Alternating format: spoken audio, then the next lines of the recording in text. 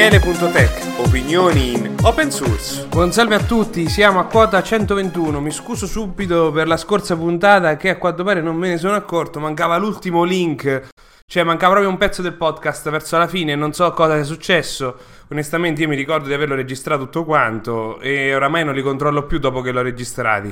anche perché se no ci metto molto di più ogni volta per registrare. Comunque mancava soltanto un link che era una intervista a uno che lavorava per il governo russo nel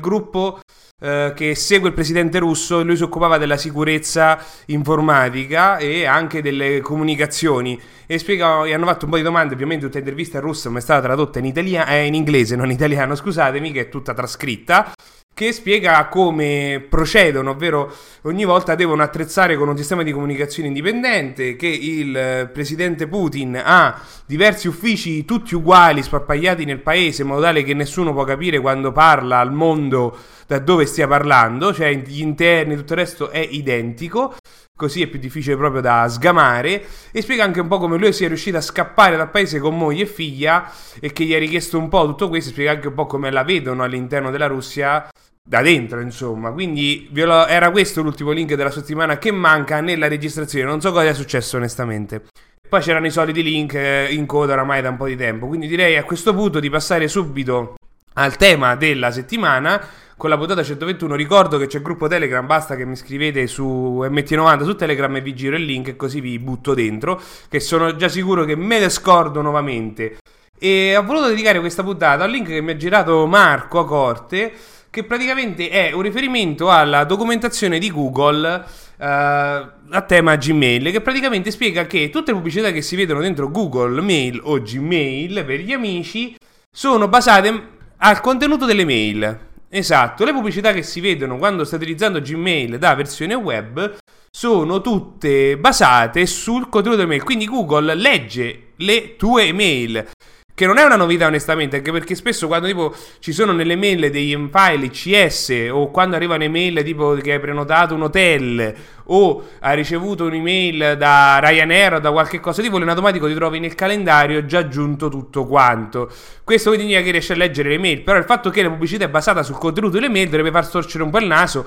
e onestamente a me preoccupa non tanto che c'è la pubblicità, perché dici io cacchio uso la versione da client con Thunderbird, quindi chi se ne frega. Il vero problema è tutti quelli che utilizzano le mail e Gmail perché è gratuita e ci passano documenti personali e quant'altro che Google a questo punto legge. Per farci questo e anche altro onestamente non lo so, però sicuramente dovrebbe essere qualcosa per cui la gente dovrebbe farci un pensierino quando utilizza il servizio, perché sicuramente non è una cosa da poco. E non è che si può dire Google non legge, no, perché tu accetti i termini e condizioni e quindi stai accettando tutto questo. Uno dei motivi per cui la mia Gmail io la utilizzo solamente per materiale open source, cioè tema open source, quindi lo utilizzo su GitHub, GitLab, quant'altro, e per tutto quello che mi riguarda a livello open source, è che se la legge lì onestamente non c'ho niente da nascondere. Quindi la mia personale e di lavoro sono su domini differenti, su macchine mie, e questo apre un altro punto questione, che non è per tutti dirsi ok mi faccio il mio server con le mie mail e quindi si appoggiano a queste soluzioni, però spesso si trova con professionisti che utilizzano Gmail e onestamente io ho paura, un po' come quelli che usano WhatsApp per mandarsi la carta d'identità o quant'altro, che si sa che anche lì Facebook legge il contenuto dei documenti che vengono mandati, cioè non è niente di nuovo. Assolutamente, se per voi invece lo è, ebbene io comincerei a farmi due domande sul tema, perché è proprio una questione oramai vera. Cioè questi servizi campano grazie ai tuoi dati, quindi tu glieli stai fornendo su un piatto d'argento dopo tutto. Diciamo che non è una cosa da poco, onestamente. Detto questo, proseguiamo con i link della settimana. Abbiamo un tweet che riguarda invece i ransomware, che onestamente era da un po' di cui che non ne parlavamo, perché si parla del primo ransomware che è arrivato anche per rullo di tamburi OS X, che in tanti l'hanno sempre detto non è più sicuro, non ci sono i virus. Detto fatto, ecco, il primo virus è già arrivato, anzi il primo ransomware è già arrivato, perché c'è, insomma, è arrivato. Questo lo confermano quelli di Books Underground, che non è altro che un che è stato tema poi di varie puntate, è un raccoglitore di ransomware che loro pubblicano in un grande zippone che aggiornano spessissimo e che ha tutta sta montagna di roba praticamente, perché loro li raccolgono e quindi si può già scaricare e anche analizzare. Cioè, quindi non è proprio assolutamente qualcosa, un giravoce che no, è andato di fatto. L'hanno trovato, cioè ci sta, qualcuno se lo può pure mettere lì e studiare come funziona, ma onestamente ai dettagli non li ho perché mi è bastato questa notizia lì e non ho approfondito onestamente. C'avevo altre cose di cui preoccuparmi, tipo internet che ancora non mi funziona come si deve in ufficio. Passiamo invece a un progetto GitHub che è un tutorial gigantesco con grafici e quant'altro che spiega un po' come funziona FFmpeg. Per chi non lo conosce, è alla base del mondo multimediale non solo per Linux ma ovunque, è integrato ovunque perché è un programma che converte a destra e manca da qualunque formato e che permette anche di fare streaming e altra roba, cioè alla base di qualunque cosa a livello multimediale FFmpeg. E questo tutorialone spiega come funziona nei dettagli ed è un tutorialone nel senso che è veramente gigantesco. Abbiamo poi un servizio che si chiama Codera, che c'è anche il piano gratuito, che è un servizio per insegnare a bambini a programmare. È diverso da Scratch, è un po' molto più del tipo una missione per volta, però sono un po' tematiche, alla fine ti sviluppi il gioco, quindi è un modo sicuramente un po' più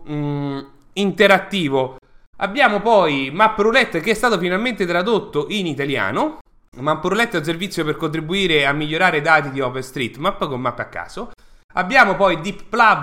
che è un framework open source per le intelligenze artificiali, per creare dei framework per conversare, che vuol dire, mi sono fermato al titolo onestamente, con internet così non mi metto a guardare ogni singola cosa che mi capita sotto mano nei dettagli. Ho solo visto che qualcosa sicuramente ha una nicchia, perché hanno lanciato il sito, c'è il progetto GitHub che è molto attivo, quindi sicuramente si svilupperà sempre di più. Abbiamo poi un altro tweet che invece è interessante, che riguarda il mondo, in questo caso iOS, ma sicuramente riguarda tutti i sistemi operativi, che le chiavi private di OpenAI sono integrate dentro, può capitare, dentro gli applicativi, e queste chiavi si possono tirare fuori. E quindi ci sono tutta una serie di tweet che spiegano con screenshot che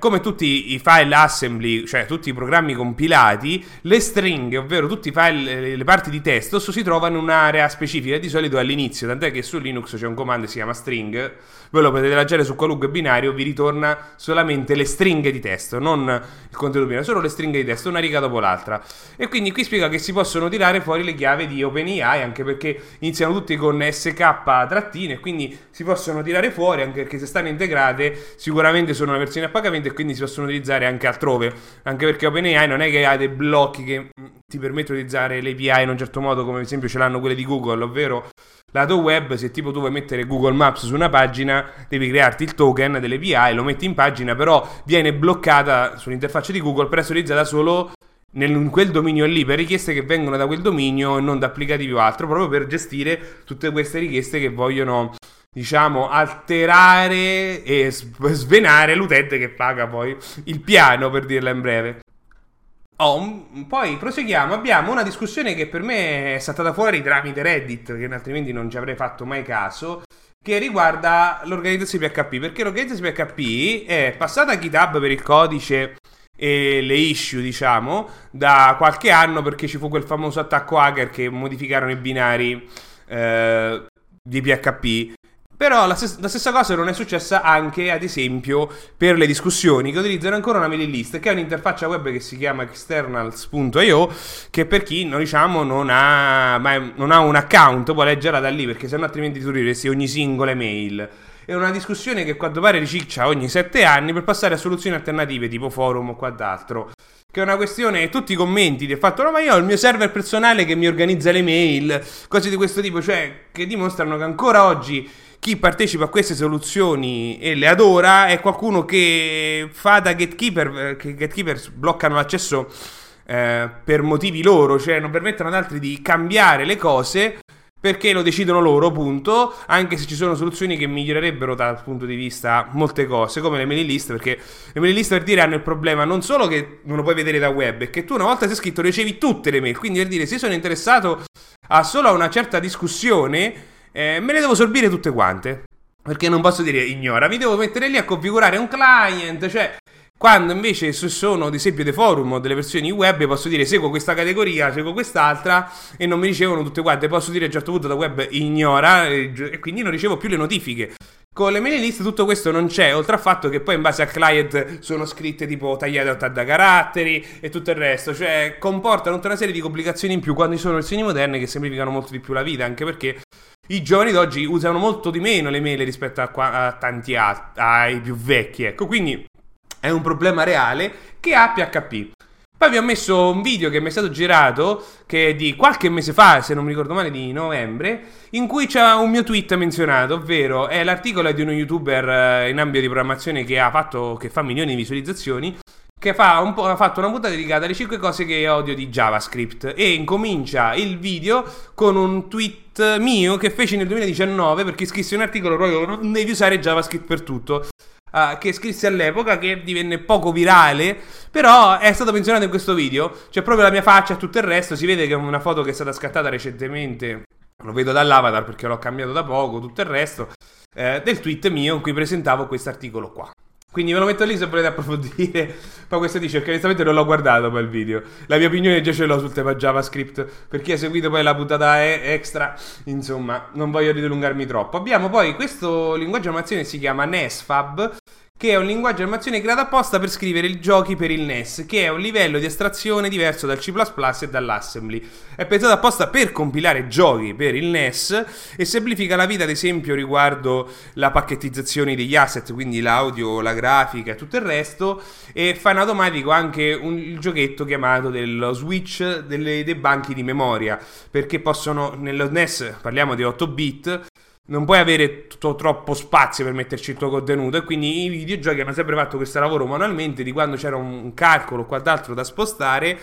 facevano un passaggio all'altro da un banco di memoria per poter proseguire il calcolo e far centrare tutti i dati. Questo linguaggio di animazione, ad esempio, lo fa tutto in automatico al posto tuo. E leggendo un attimo qui, perché c'è un gioco di esempio, il progetto è su GitHub, bla bla bla, e c'è anche degli esempi di linguaggio, sembra un ibrido proprio da, potremmo dire, qualcosa che ricorda Lisp e Assembly di mezzo, però non c'è tutta la parte di C. Quindi sicuramente semplifica molto di più la vita per sviluppare giochi per il NES. Abbiamo poi un articolo che riguarda KDE e Connect. Ora, non so quanti di voi lo conoscono. Io quando ho iniziato a utilizzare Linux era nel 2009 e c'era KDE 4, non era arrivato... no, anzi, che sto dicendo? KDE 3.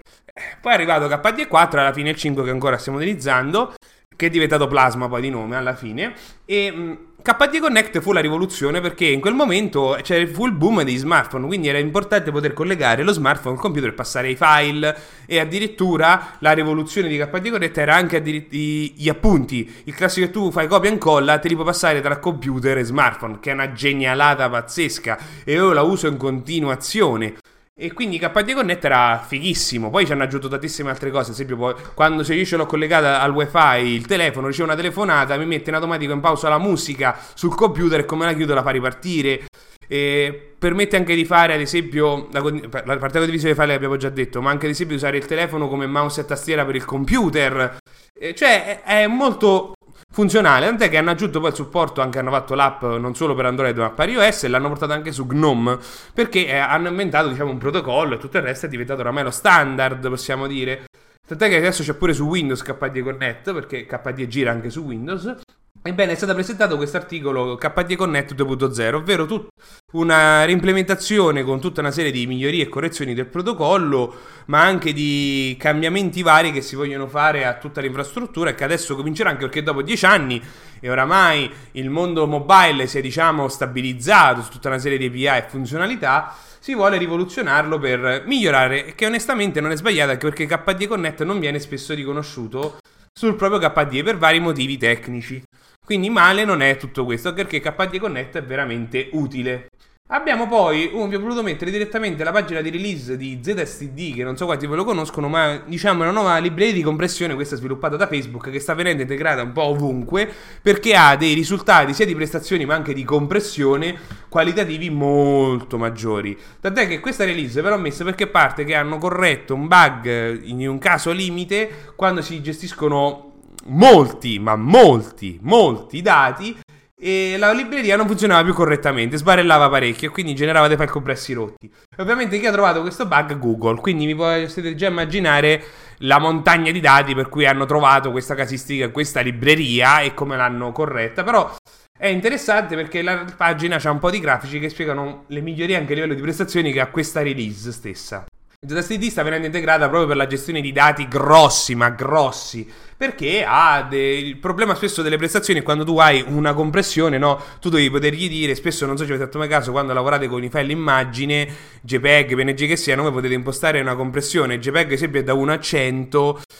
di solito si tiene sul 90 per stare bene, le PNG dall'1 a 7, ZSTD è dall'1 al 16 per dire i gradi di compressione che si possono avere, perché diciamo aumentano i cicli per cui riesce a comprimere e quindi di conseguenza richiede più tempo se sono i cicli maggiori e più compressa, per anche spesso per la decompressione se parliamo di dati giganteschi. Quindi avere gradi di compressione serve anche per testare tutte queste cose, perché non credo che Google la comprima a livello 1, insomma, se ha milioni di dati come abbiamo appena detto. Abbiamo messo poi un progettino in Zig che si chiama Linux Wave, che ha realizzato uno che fa musica synthwave, che praticamente ti genera un sample di 20 secondi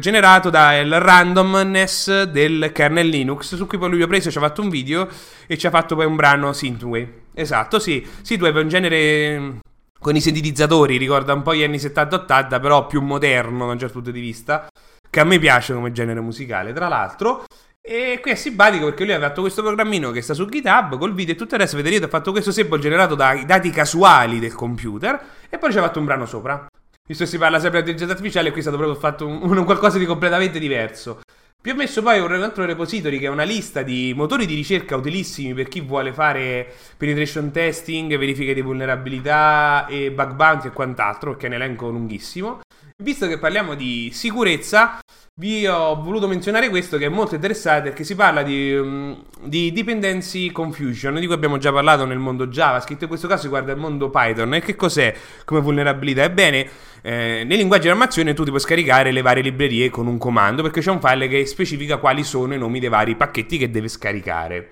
Ebbene, questi pacchetti vengono scaricati da dei siti, però mettiamo caso che io sto utilizzando un pacchetto che non è pubblico, ma è qualcosa di interno, di privato, e quindi non si trova esternamente. Però se io prendo e registro un pacchetto con quel nome sui repository, quelli invece pubblici, quindi ad esempio PyPy o NPM, con lo stesso nome, cosa succede? Che quando io dalla locale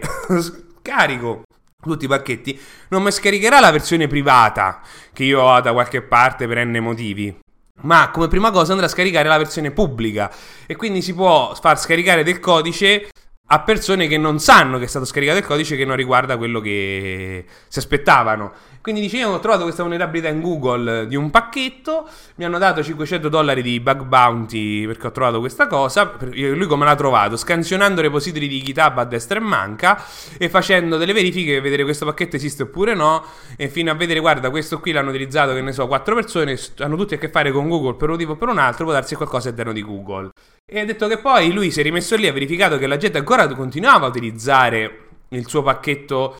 diciamo, con cui tracciava questi utenti, e quindi era aperto il caso, e invece li hanno preso e l'hanno chiuso perché questo è un problema degli sviluppatori che scaricano questi pacchetti. E lui spiega che probabilmente che è successo? Che la prima volta gli ha risposto qualcuno che ha capito il problema, la seconda volta ovviamente qualcun altro. E dice che hanno trovati anche altri di pacchetti che utilizza Google che sono privati, e questa cosa succede in tutte le grandi aziende, a te che sta spopolando, perché basta che viene condiviso in qualche modo il pacchetto online e si può verificare se sta o meno, e quindi potrei fare eseguire dei programmi ai dipendenti di un'azienda. Quindi potete immaginare di nuovo un tema ransomware che effetto potrebbe avere, perché gli faccio scaricare dei programmi alternativi che poi gli posso fare eseguire in automatico. Visto che poi la settimana scorsa parlavamo di spam su NPM GS, per dire. Poi c'è questa mail che email, perché riguarda le mail, è praticamente un'azienda che si occupa di mailing list o di newsletter, anzi newsletter, usiamo il termine giusto. Nel Regno Unito è stata multata per un bel po' di soldi in sterline, perché hanno mandato 107 milioni di email a tipo 400.000 utenti, che prende un utente si sono ritrovati 220 email a testa. Riuscirò a dire i numeri correttamente oggi. E quindi sono state multate per un uso improprio secondo la legge per la privacy britannica, quindi non della GDPR, perché non sono più nell'Unione Europea. E quindi hanno subito questa multa, per questo probabilmente sarà stato un bug, l'articolo non approfondisce il dettaglio. Poi avevo voluto mettere una storia di Softland, di cui abbiamo già parlato, ovvero storie della sala macchine, che sono storie in italiano, che oramai sono un po' vecchiotte, ma onestamente io ho imparato tantissimo perché l'ho lette quando incominciavo a utilizzare Linux e mi hanno forse reso un po' cinico quando ho a che fare con gli utenti, perché sono le storie dal punto di vista del sistemista, di vita vissuta, dei problemi eccetera, proprio del lavoro di sistemista. Ha riscritto un articolo, dice: guardate, io sono vivo, sto facendo varie cose e dice che racconta una storia rapidamente, del tipo che lui si è dovuto lavora in un'azienda e che utilizza data center. Questo data center hanno voluto testare i generatori di corrente, tante volte saltasse. E che è successo? Che hanno scoperto che funzionano poco e male, e che quindi non si poteva entrare dentro il dataset. Perché che è successo? Che le porte avevano la corrente, i dispositivi si accendevano delle porte che erano tutte tipo dei pin, andavano, e questi pin però si collegavano a un server remoto che era dentro il data center, ma senza la corrente il server non funzionava e quindi non potevano entrare fisicamente perché il server era spento dentro lo stesso data center. e fa un po' ridere onestamente, perché chissà, no, le opportunità che si aprono già tutto da questo punto di vista, però fa riflettere anche un po', spesso, no, che si vuole avere tutto su internet, ma forse c'è una certa base, dovrebbe essere qualcosa che funzioni come backup senza internet. Infatti, per dire, io ho voluto il robot aspirapolvere che non funziona con internet, cioè se voglio metto internet, però posso usarlo con il telecomando, apposta perché chi lavora con internet sa che non si può vivere solamente con cose che funzionano su internet. E questo è l'esempio plateale proprio che mi è piaciuto, perché cioè, facci a pensare proprio come comportamento, ecco, nel 2023. Poi c'è questa notizia interna che viene da Google, che dicono che con tutto lo spopolare in ChatGPT e l'annuncio che Samsung sta valutando di cambiare il motore di ricerca predefinito in tutti i suoi smartphone da Google a Bing, perché Bing ci hanno integrato ChatGPT, Google si è ritrovato da un momento all'altro a dover implementare di corsa un'intelligenza artificiale e mettere nei risultati di ricerca, e quindi questo ha creato il casino di Bard di cui abbiamo già parlato in altre puntate, che ancora non è funzionale perché c'è stata questa bolla, che secondo me sta diventando una bolla più forte delle blockchain, però sicuramente qui c'è un utilizzo molto più concreto, cioè qui veramente con l'intelligenza artificiale c'è di cose di cui parlare rispetto alle blockchain. Poi c'è questa notizia invece riguarda Firefox, che sta arrivando un'implementazione che Firefox potrà rifiutare in automatico i banner dei cookie. Questa è una cosa che sulla Nile li potete già attivare e sta arrivando su Firefox, quindi se volete la potete utilizzare direttamente. Io ho sempre utilizzato un'estensione per questo, però se lo fa nativamente sicuramente male non è. Poi c'è questo blog che spiega come è potuto far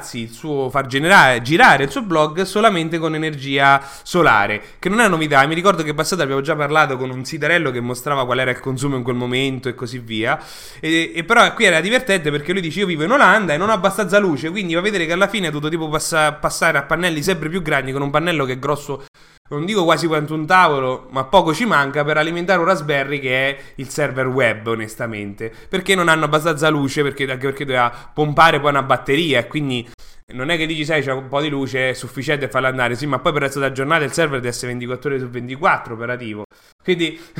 diciamo lì hanno dei problemi proprio di sole. Ma poi c'è questa notizia che ha girato un po', che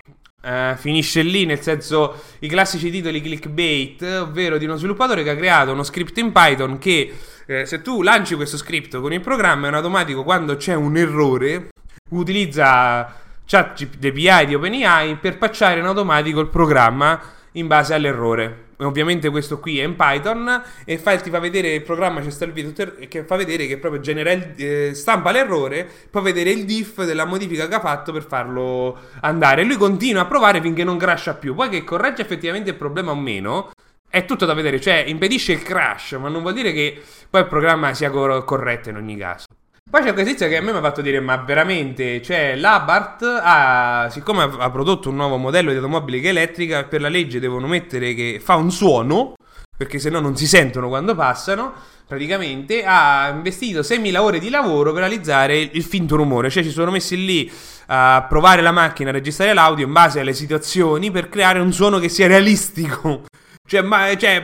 manco nei videogiochi potrebbe sembrare come cosa. 6.000 ore possono sembrare tanti, ma se ci metti un team di lavoro, per un bel team di lavoro grosso, sicuramente Non sono sempre poche, cioè sono sempre tante onestamente. Poi c'è questo articolo invece simpaticissimo che riguarda i primi giorni di Linux, raccontati dal compagno di stanza di Linus Torvalds, che dice il mio computer fu il primo a cui venne installato Linux, perché disse che Torvalds lavorava al kernel Linux senza avere un computer su cui testarlo, quindi utilizzava il suo computer, e racconta poi la storia del tipo che lui andava a dormire e che poi si ritrovava Linux funzionante perché ci metteva le mani Torvalds direttamente. Qui parliamo del 91-92, quindi è la storia proprio degli albori raccontata dal compare di Linus Torvalds degli inizi, di come anche all'inizio si chiamasse Frix, che poi cambiò il nome in Linux, lo decise qualcun altro perché Frix era strano. Vi ho messo poi il link che riguarda WebKit, che è stata annunciata la nuova versione, e questo riguarda Safari 16.4 e corregge un sacco di problemi, perché ad oggi chi rallenta lo sviluppo web è Safari, perché utilizza la versione di WebKit che non è aggiornata e che ha molti problemi, e quindi la gente ti chiede di correggere i problemi di Safari, anche se Safari utilizza a malapena lo 0,5% del mercato. E non parla della versione mobile, lei parla della versione desktop. Poi c'è questa qui che ha girato un po' il mondo di GitHub Accelerator, ovvero GitHub ha lanciato un programma in cui sponsorizza dei contributor per lavorare ai loro progetti su GitHub, e sono un elenco di 20 progetti che ricevono $20.000 per un periodo di, non mi ricordo, di 6 mesi o un anno, e del supporto da altri leader open source, che li chiama così, quindi potete già immaginare, per aiutarli a sviluppare i loro stessi progetti e renderli migliori. Quindi è la prima mandata. Poi fate già un conto 20 per 20, capite quanti soldi GitHub sta buttando lì. E io ho voluto poi dare un'occhiata ai progetti e vedere se c'è veramente qualcosa di cui vale veramente la pena parlare, perché sono 20 e onestamente ne ho sentiti parlare forse un paio, gli altri proprio non li conoscevo. L'unico che secondo me vale la pena è Spider, ovvero l'editor di sviluppo utilizzato in ambito scientifico, ma praticamente tantissimi, Python, che è tutto open source, lo utilizzo pure io. C'è anche Nuxt per chi lo utilizza e va di JavaScript, e ce ne sono diversi altri. C'è un po' di tutto, ecco, e sono interessanti perché riceveranno supporto a GitHub per sviluppare di più il loro progetto. Poi vi ho messo diversi link di Reddit. Il primissimo riguarda, vi ho voluto mettere la notizia direttamente del Wall Street Journal, ma la discussione su Reddit, anche perché Wall Street Journal è bloccato dal paywall. Su Reddit invece c'è il contenuto dell'articolo, che è lunghissimo, che spiega come l'IRS, ovvero l'ente americano, che è quello che l'agenzia delle entrate americana, ecco, ha ricevuto degli audit da persone esterne per verificare la qualità del codice e dei servizi che offrivano in ambito digitale. Ovviamente è un colabrodo. Io posso immaginare succede in Italia, onestamente. E ci sono tutti i commenti degli americani sul tema, ovviamente, su Reddit. Il secondo è i criptidi italiani, che a voglia cerca criptidi, poteva dirlo direttamente dargli un titolo meno criptico, che ve l'ho messo lì perché è divertente. Praticamente si tratta della fauna mitologica, sono i criptidi, quindi ci sono tutti esempi di faune mitologiche italiane, di animali inventati, tipo il mostro di Loch Ness o altri, che onestamente nei parti non ce n'è nessuno, quindi non mi sono mai posto il problema, ma pare che tipo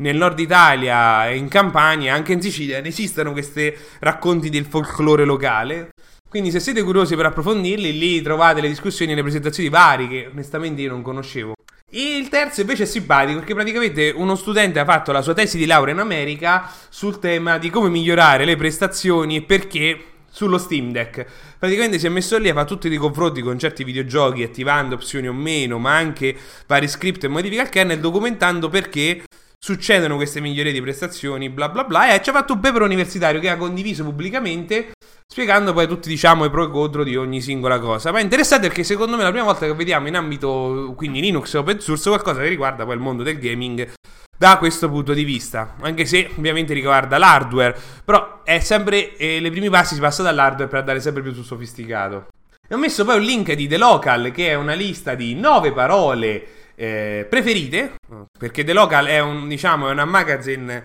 internazionale che esiste per ogni paese, che di solito è scritto da expat, persone straniere che vivono in Italia e che raccontano la loro vita nel paese, che sia la Francia, eccetera. Questo è quello italiano, e spiega le 9 parole che loro ritengono preferite del periodo, che sono strane. E onestamente ce n'era una che non conoscevo, che non è tanto magari, caspita, allora, che sono parole di uso comune, ma sprezzatura, che io non ho mai sentito, che ovviamente loro dicono una parola che non si può tradurre e che vuol dire proprio ce la farò a dirlo, perché sto traducendo poi dall'inglese la spiegazione. è spiegare l'impegno in qualcosa per farlo sembrare che non ci sia stato impegno.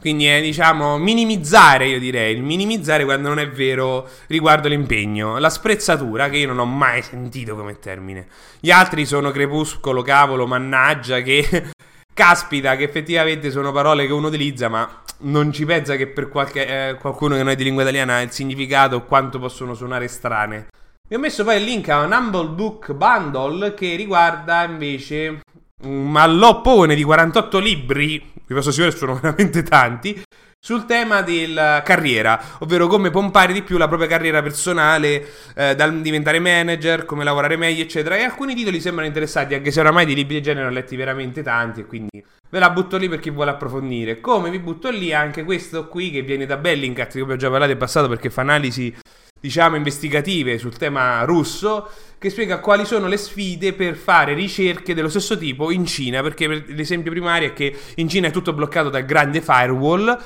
e che non ci sono dei leak di dati come succede in Russia, di dati personali, quindi su cui loro possono poi fare le ricerche, quindi è difficile fare queste cose in ambito cinese. Abbiamo poi un articolo che riguarda il mondo americano della fine delle riviste cartacee dedicate all'informatica. In Italia è avvenuto con il Covid. Conosco qualcuno che ci scrive che effettivamente hanno detto no, abbiamo avuto tracollo, ne pubblichiamo di meno, anche perché ne vendiamo di meno. Io ad oggi compro solo Hacker Journal per sfizio, ma effettivamente pure questa rivista, da quando ha ripreso la stampa qualche anno fa, ha avuto dei periodi che diventava bimestrale, mensile, in base a come tirava l'aria. Perché c'è un problema, diciamo, nel mondo informatico, perché io me le leggo su internet, non aspetto il cartaceo che poi li sta per un mese, anche perché non mi serve più il DVD con la roba, perché oramai me la scarica una domanda solo, che una volta erano le mod dei videogiochi e le patch, stavolta invece sono le ROM, le distribuzioni o quant'altro, quindi effettivamente c'è un minor bisogno di riviste cartacee perché si utilizza internet a destra e manca, anche se a me non mi dispiace niente leggere su cartaceo perché mi dà proprio da relax.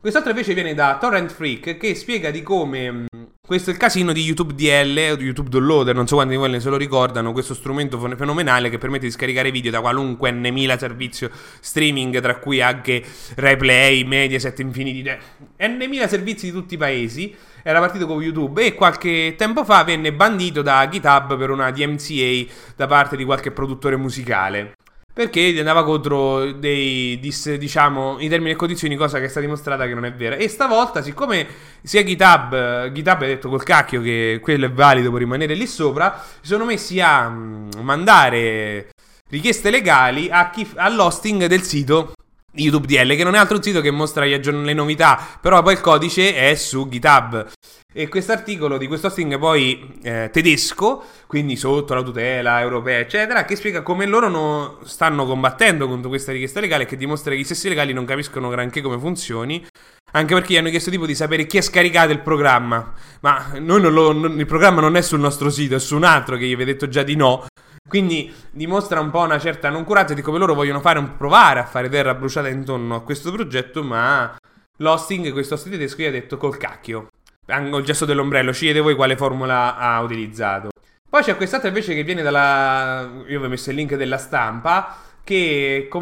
c'è stata una pronunciazione dalla Cassazione italiana che ha detto che chi cade nelle truffe di phishing, la responsabilità non è del servizio per cui hai subito la truffa, quindi che sia una banca o meno, ma di chi cade nella truffa stessa. E questa sicuramente sarà la base di moltissime altre cose a livello italiano, perché scarica la colpa sull'utente. Ed è fenomenale perché dà un precedente molto importante che in ambito legislativo italiano è utile, ma anche in ambito informatico, perché dovrebbe far cambiare, almeno sperare che gli utenti comincino a imparare a utilizzare servizi su internet in modo più attento. Non è perché è sempre colpa di qualcun altro, no. Poi ve l'ho messo il link di una revisione, diciamo, di un bug che c'era nell'app del Lazio Dottor Covid, di questo che era fatto poi dall'ente della regione Lazio. Vedete, quest'hacker italiano sotto Covid, quindi già un paio di anni fa, fece tutta questa revisione tecnica e trovò una vulnerabilità che permetteva, diciamo, di leggere tutti i dati di altri così a buffo dal servizio, e fece questo blog, questo articolo sul blog che spiegava questi problemi tecnici. E adesso dice che la settimana prossima andrà, diciamo, in tribunale perché è stato accusato di hacking del servizio, quando lui invece ha provato a contattarli eccetera, ma non se li sono filati più di tanto. è coperto dalle spese legali e tutto l'altro, però ecco, dimostra come è difficile fare in Italia certe cose se poi per qualunque cosa tu prendi e ti fanno una causa, anche se tu vuoi essere, diciamo, propositivo e segnalargli i problemi. C'è sempre il rischio che ti vanno a denunciare a te perché segnalate il problema a loro, e non è la prima volta, eh. Poi ecco, c'è questo articolo invece riguarda, invece in questo caso una pronunciazione, si dice pronunciazione? Stavolta in ambito americano, di come i lavori generati da intelligenze artificiali basate su testo non possono essere messi sotto diritto d'autore di terze persone, perché non è prodotto da quelle terze persone, è prodotto da una macchina. E questo sicuramente di nuovo sarà una prepista per tante altre cose. Vi ho messo per link a una puntata di un podcast su Open Spotify, Spotify, il sito è Open Spotify, di Elvis Angelaccio, che è un italiano che contribuisce a KDE, che ha fatto una puntata, che abbiamo già parlato credo in qualche altra puntata. Stavolta ha fatto una puntata podcast in cui spiega le librerie C++ di KDE, per chi vuole approfondire. Poi vi ricordo il link della settimana scorsa, ovvero di questa intervista che ho fatto in inglese della durata di un'oretta sul tema dell'open source e del fare e il mantenere dell'open source a The Developers Bakery, l'episodio 56 che potete ascoltare in inglese, quindi vi ho messo il link così lo potete recuperare senza problemi. Vi aggiungo poi che il Mergit è stato pubblicato il programma. Allora, il programma possiamo considerarlo definitivo, nel senso che oramai è quello. Ci mancano dei titoli di alcuni talk e degli abstract, perché sappiamo chi lo deve fare il talk, tipo una fondazione, una community, quant'altro, però ci devono dare il titolo preciso e l'abstract. Quindi il programma è stato definito con le sale e tutto il resto. Il catering che ci sarà nei giorni dei eventi è già spesato. È ufficiale il programma, quindi se andate sul sito potete vedere tutto quello che c'è. Posso aggiungervi la chicca che ci sarà il capo della transizione digitale dell'INPS, che farà un talk su come viene utilizzata l'intelligenza artificiale nella pubblica amministrazione, perché lo so perché me l'ha scritto ieri, quindi abbiamo la conferma anche per dire di questo. L'evento è diviso tra venerdì, sabato e domenica. Il giovedì ci vediamo in birreria, il venerdì è la giornata dedicata alle imprese e alle pubbliche amministrazioni, poi ci sarà il sabato dove ci sarà la parte comunitaria con workshop, talk, un po' tutto insieme, e la domenica è divisa tra mapping party e hackathon. Io ho già prenotato tutto quanto, ci sarò, quindi ci possiamo vedere lì dal vivo. Quindi vi invito a partecipare, che è a metà maggio a Verona, è il 12-13 se non mi ricordo male,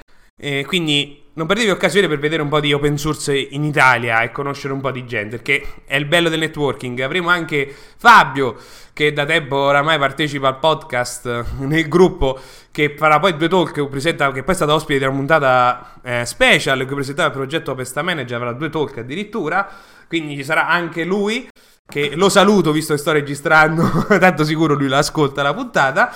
E il programma è interessante non quanto sperassi, nel senso io ho contattato moltissime comuni italiane ma la partecipazione è stata bassa, quindi non è ampia quanto sperassi, per vari motivi, e sicuramente avremo modo di parlarne dopo il Mergit per fare le somme sul tutto. Però l'evento è sicuramente interessante perché c'è veramente di tutto, c'è tanta ciccia, ecco, non solo adesivi a destra e manca, ecco. Quindi in conclusione ricordo il link con gli eventi in Italia a livello open source e libertà digitale, il calendario anzi, con i feed per regione, e la pagina con i progetti per contribuire all'open source in 5 minuti da desktop e da mobile. E detto questo io vi saluto, credo di aver detto tutto questa puntata e spero che ci sia tutta questa puntata, perché è tutta un'unica registrazione. Di solito i problemi sono quando la metto in pausa e poi riprendo, perché qualcuno mi interrompe, ma stavolta non è successo. Quindi io vi saluto e ci vediamo la settimana prossima. Ciao!